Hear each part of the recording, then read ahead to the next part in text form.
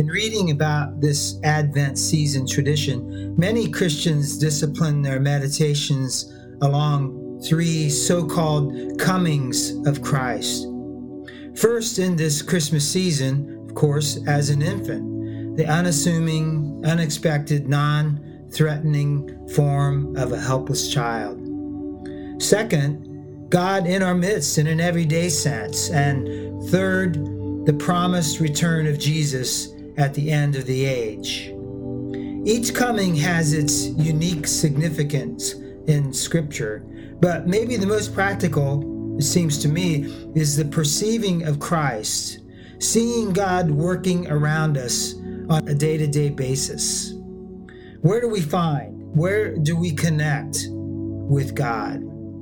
Ever intriguing is the post-resurrection account of the disciples on the road to Emmaus in Luke 24. When we read in verse 15, as they talked and discussed these things with each other, Jesus himself came up and walked along with them. In reading this and trying to personalize this story, it calls to my mind the recurring question of Elias and Rachel. What is God up to? Find out what Jesus is already doing around us, in our community, in the world, and join him.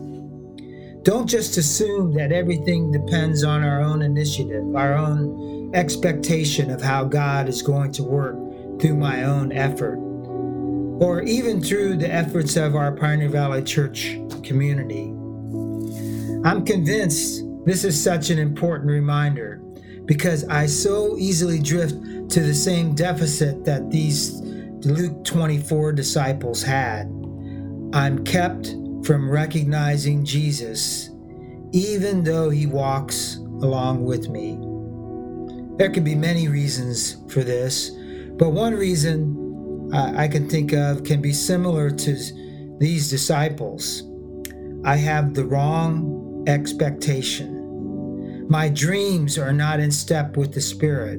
I need to consistently hold up my dreams and expectations to the light of God's Word and to the consideration of other friends.